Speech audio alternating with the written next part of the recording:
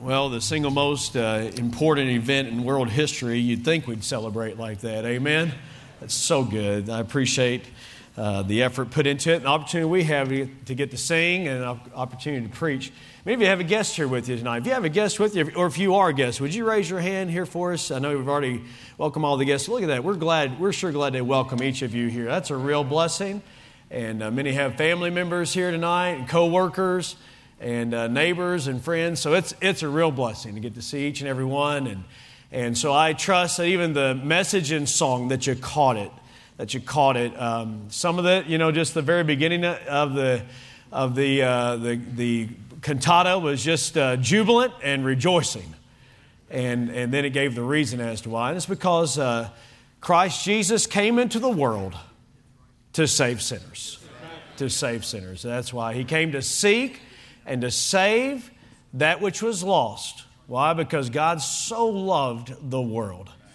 He so loved you that He gave His only begotten Son, that whosoever believeth in Him should not perish, but have everlasting life. Isn't that wonderful? And God commendeth, I'm not preaching yet, I'm just quoting verses here. God commendeth His love toward us in that while we were yet sinners, Christ died for us. That if thou shalt confess with thy mouth the Lord Jesus, shalt believe in thine heart that God hath raised Him from the dead, the Bible says, thou shalt be saved. For with the heart man believeth unto righteousness, and with the mouth confession is made unto salvation. For whosoever, and that includes you, whosoever, does that sound like it includes everybody in here? It absolutely does. It's a whosoever gospel. The word gospel means good news, good news. Well, there's a lot of bad news in the world, right? A lot of bad news, but the good news is that whosoever shall call upon the name of the Lord shall be saved. I was 8 years old when I understood that I was a sinner. I'd been raised in church. I was fortunate, like many here tonight, no doubt. Raised in church, had a mom that kept me in church. Sure glad about that. But I didn't get saved just because my mom was saved. I had to personally trust Christ as my Savior, and I'm thankful that I understood that I was a sinner and there was nothing I could do to save myself, but that Jesus did everything necessary to save anyone. And so I'm glad that even a boy or a girl or a teenager, an adult, can trust Christ as their Savior. It's a very simple message, a very simple message. It's a message about redemption. Now that word redeem, we don't use maybe a whole lot. The theme of our cantata is redeeming love. We think about, you redeem something, you buy it back, you get opportunity for it again. And so I want to ask you to turn in your Bibles tonight to Galatians in chapter number 4. There's a lot of verses that we could use. Galatians 4. Let's stand in honor of God's Word here. Galatians in chapter 4. There's a lot of verses we could use to talk about redemption. The word redeem is used oftentimes in the Old Testament.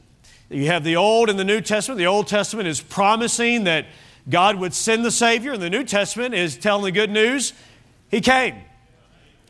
Under the Old Testament, there would be the blood of bulls and goats and lambs that was shed. But in the New Testament, it's the blood of the Lord Jesus Christ that was shed for sin, that was given for us, His life given for us. We're going to read about it here in Galatians. In fact, we're going to do a little bit of reading as we get into the message here tonight. But Galatians chapter 4, we're just, for the sake of time, just going to look at 2 verses in Galatians 4. And then we'll take some time as we get into it here tonight to explain what Paul, as he's writing to these Galatians, these people of Galatia, as to why these verses are here and what they mean, and try mainly tonight. I just hope to do this. I just hope to make it very clear that all people need salvation, and there's one way. There's one way to be saved, and it's through the Redeemer, and that would be Jesus Christ. Look at verse number 4, Galatians 4 and verse 4. The Bible tells us that when the fullness of the time was come, God sent forth His Son. God sent forth His Son. That means He existed before He was born and put in the manger. We're talking about the eternal Son of God. He's always been the Son. There's never been a time when Jesus was not the Son of God. He's the eternal Son. This speaks of His eternal nature. God sent forth His Son, watch this now, born made, let me find my place. God sent forth His Son, made of a woman, made under the law. Why did He do that? Here's the primary verse I want to bring to your attention tonight. Made under the law to, what's the next word? Redeem. Redeem them that were under the law, that we might receive, look at this, the adoption of sons. Let me read verse 6 too. It'll be good. You'll enjoy it. And because ye are sons, God has sent forth the Spirit of His Son into your hearts, crying, Abba, or we might say it this way, Daddy. Very tender, affectionate terminology used. The fact that we can be in a relationship with God Almighty and call Him Abba, Father. Tonight, God, I pray that You'd help in the delivery of this message about the gospel. And I do pray for anyone here that does not know Jesus as Savior. I pray that they tonight would understand their spiritual need and respond to the gospel message. In Jesus' name, amen. Amen. You may be seated. As a pastor in the Boston area many years ago now that met a little boy outside the church, and the little boy had a rusty cage that had some birds in it. And the pastor said, son, where'd you get those birds? He said, I found them out in the field. And he said, what are you going to do with them? He said, well, I'm going to play with them, and then I'm probably going to feed them to the old cat at the house. So those birds weren't long for this world. Well, the pastor said, well, what will you take for them? And he said, oh, mister, you don't want to buy these birds. These birds won't sing, and they're not song birds. He said, I'll give you $2 for the cage and for the birds. He said, sold. The little boy went home happy with his money. The pastor went out back, opened up the cage, let those birds go. They flew off. The next Sunday morning, the pastor came and he set that empty cage with the door wide open on the platform, on the pulpit. He said last week and told the story about the little boy, and he said, that boy said that those birds weren't songbirds. But he said, as soon as I let them go, it seemed like they went away singing, redeemed, redeemed, redeemed, set free. The word redeem means set free. It literally is this. When we see this word redeemed in the text, how that He redeemed us. In fact, we'll see another verse here that He redeemed us from the curse of the law, and He redeemed us there from the curse itself. It means that He paid the price that we might go free. He paid the price that you might go free. Even this morning we sang, redeem, how I love to proclaim it, redeemed by the blood of the Lamb. We like to sing about the word redeemed, that we're bought with a price. In fact, tonight the choir sang redeeming love, a love that knows no limit. Redeeming love, a love that shall not die. My soul shall sing throughout the endless ages with choirs extolling this great love on high. How about that? That's awesome. Revelation chapter 5 and verse number 9, how that He redeemed us out of all tongues and tribes and nations with His blood. And right now there are people around the throne. And by the way, they crucified Him on the cross. They buried Him in the tomb. But friend, listen, He didn't stay there. He came forth alive from the grave. And He's able to save anybody here tonight that'll call on Him by faith. And right now, around that throne are the countless redeemed, those that have trusted Him as Savior, and they're crying out and praising Him for the fact that He saved them. Paul is writing to a group of believers here that got mixed up. Hey, by the way, even believers can get mixed up along the way. Have you ever been mixed up? Even though you know what's right, you kind of get off. And that's what happened here to these believers. They were saved by God's grace, but they had somebody telling them that actually, in addition to what you did and trust in Jesus, you've got to keep the law. You've got to do what the law says. In other words, they were saying, Jesus isn't enough. You got to do your works. Well, if you do even one work to save your soul, it's no more grace. Because if it's at all of works, either to be saved or to stay saved, listen, friend, that's not grace anymore. That's not grace. But the Bible teaches that we are saved by grace through faith, and that not of ourselves is a gift of God. Not of works, lest any man should boast. How can you go to heaven? How can you have your sins forgiven? Do you know that for sure? I want to ask you tonight, do you know for sure that if you died, that you know that you'd go to heaven? Did you know the Bible tells us that you can know that for sure? That you don't have to wait until the end to see, well, I wonder if my good works are going to outweigh my bad and such. No, listen, the Bible makes it very clear that you can know for sure that, watch this, your sins are forgiven, that you're on your way to heaven. Basically, I can say this way, you can know for sure that you are redeemed, that you are set free. Set free. Man, that just got a good sound to it, doesn't it? Galatians chapter 1, take a journey with me here just real quick, would you please? In verse number 1, it says, Paul, an apostle, not of men, neither by man, but by Jesus Christ and the God the Father, whom he raised from the dead. And all the brethren which are with me unto the churches of Galatia. Grace be unto you and peace from God the Father and from our Lord Jesus Christ. Watch this, verse number 4. Who gave himself for our sins, that he might deliver us from this present evil world, according to the will of God and our Father. Now, I want to preach the whole book, but that would take quite a bit of time. But just to hit some of the highlights, Paul says in verse number 13, would you look at it with me there in verse 13 of chapter 1, for ye have heard of my conversation in time past in the Jews' religion, how that beyond measure I persecuted the church of God and wasted it. You know what Paul's saying right there? He's saying there's a time when I was against Jesus Christ, when he literally murdered Christians and had them killed. And he said in verse number 14, and profited in the Jews' religion above many mine equals in mine own nation, being more exceeding zealous of the traditions of my fathers. You know what he's saying right there? He says, I tried to be right with God by being very religious. There's a lot of people trying to be right with God by being very religious. But listen, friend, if you could be right with God by being religious, then Jesus didn't have to come and die for you.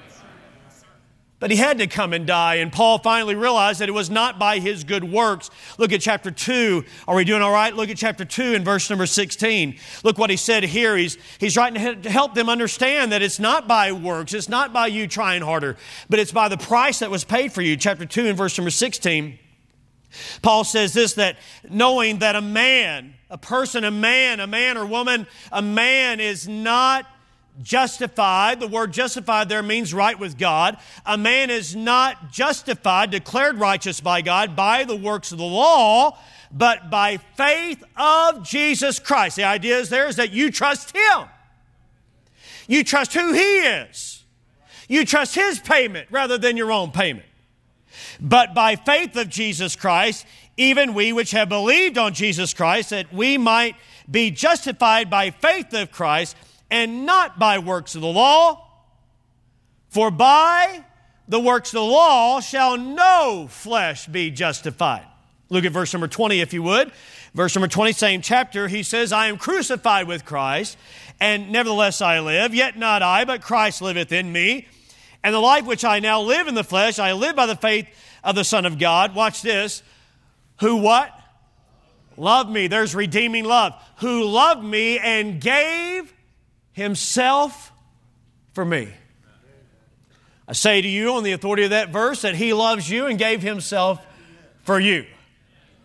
Into chapter number 6, he says in verse number 6, chapter number 3, verse number 6. Are we doing okay? Chapter number 3 and verse number 6, he says this. He says, even as Abraham believed God and it was counted to him for righteousness. You know what he's saying right there? He's saying, listen, don't forget this. He's writing to those that were trying to go about being saved through the Jewish faith. He said, now wait a minute. Abraham, the father of the Jewish race, he was saved by grace through faith. He was not saved by works. He believed God and it was accounted to him for righteousness. Look at verse number 7. Know ye therefore that they which are of faith, the same are the children of Abraham. And the Scriptures foreseen that God would justify the heathen through faith, preached before the gospel unto Abraham, saying, in thee shall all the nations of the earth be blessed. You know what that means? There's only one way to be saved, and it's through Jesus Christ. So then they which be of faith are blessed with faithful Abraham. Verse number 10. For as many as are of the works of the law are under the curse. For it is written, cursed is everyone that continueth not in all things which are written in the book of the law to do them. Okay, here's what he's saying. If you don't keep all the law, and if you're not saved, then you're under the curse. You're condemned. You say, well, wait a minute. How can I maybe start right now and keep the law and be all right with God? Okay, ready? Go. How long are you going to last before you sin? Probably before you get out of here, you're going to have a problem. You're definitely going to have to drive home. Somebody's going to cut you off. Somebody's going to go slow. I'm just simply telling you, when it comes to us, if righteousness with God comes by us keeping the law, we're all in trouble. Every one of us. In fact, what he's saying here in the book of Galatians chapter 3 and even into chapter 4 is that, listen, the law was given not that you should try to keep the law, but it was given to show you that you cannot keep the law and you have not kept the law. In fact, there's only one person who has perfectly kept the law, and that is the one who was made of a woman by the virgin birth and made under the law. He was a Jew, but he perfectly kept the law. I'm speaking tonight of the only one who's ever kept all the law, and that would be Jesus Christ. And he died. Well, you say, wait a minute, the wages of sin is death. If you die as a criminal, then probably you've done something wrong.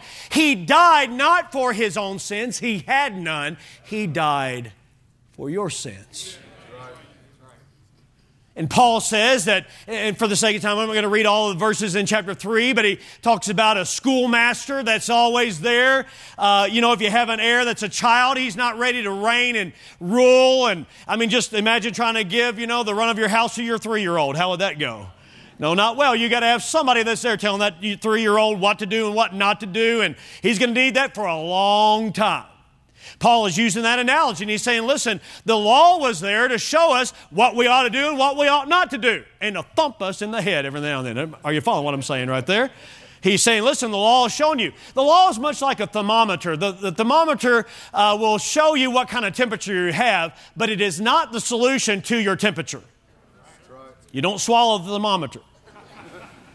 Okay, the thermometer will show you that you've got a problem. The law will not heal you.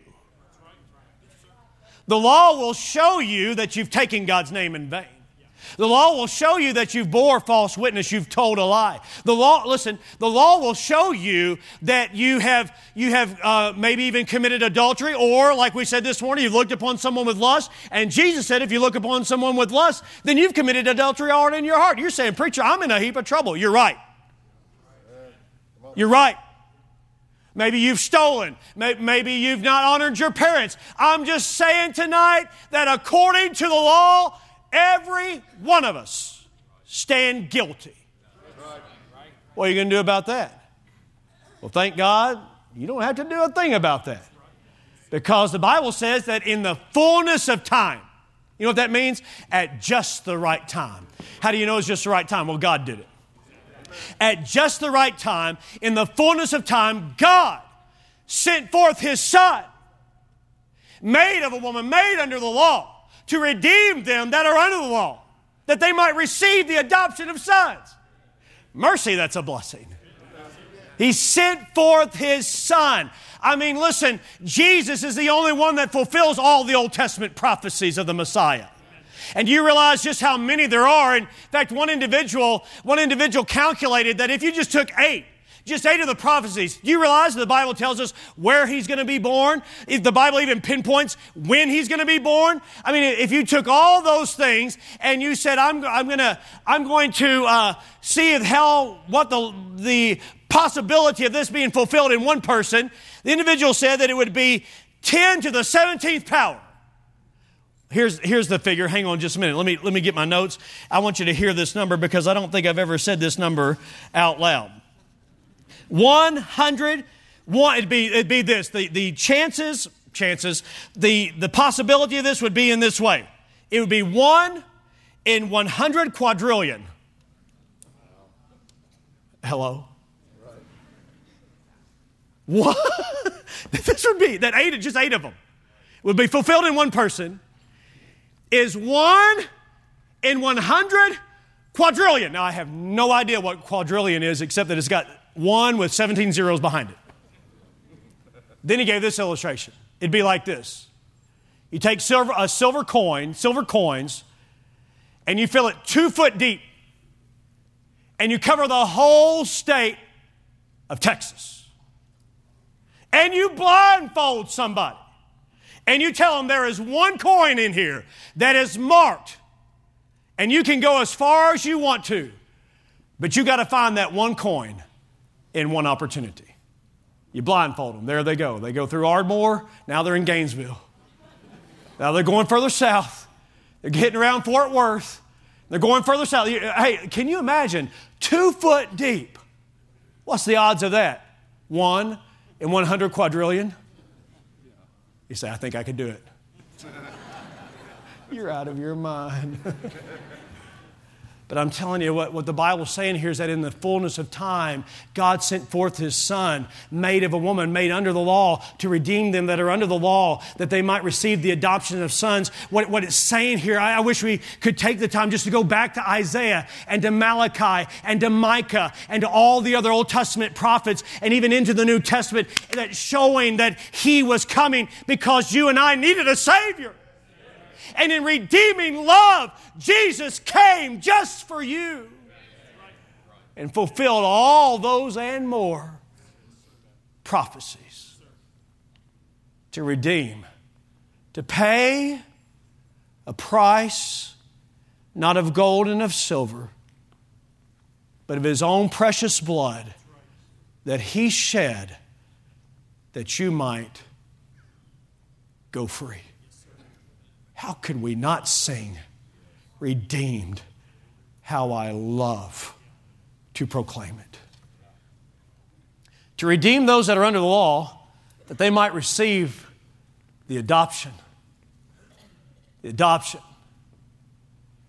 In Roman times, and actually there's reference to this even among the Jewish people of adoption, but among the Jews, and among the Romans rather, you would adopt not just children, although, we have some even just here of recently that have been adopted. It's redeeming love. But according to Roman history, when an individual was being adopted, even as an adult, listen what would happen. They were taken out of their previous condition. All their debts were canceled.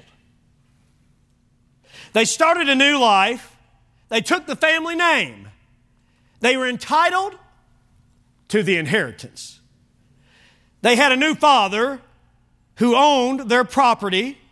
They had a new father who controlled their personal relationships. They had a new parent who had a right. They had a new parent who had right to discipline them. They had a new parent, listen to this, who assumed responsibility of providing for them. They had a new parent that assumed responsibility for their actions. Paul says, when you trust Christ, you are adopted into God's family. Amen.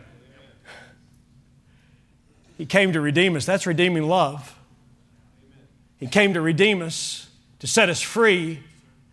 But He didn't just set us free. He paid the price to bring you into the family. He took us out of our previous condition, which was lost and on our way to hell. All of our sin debt canceled.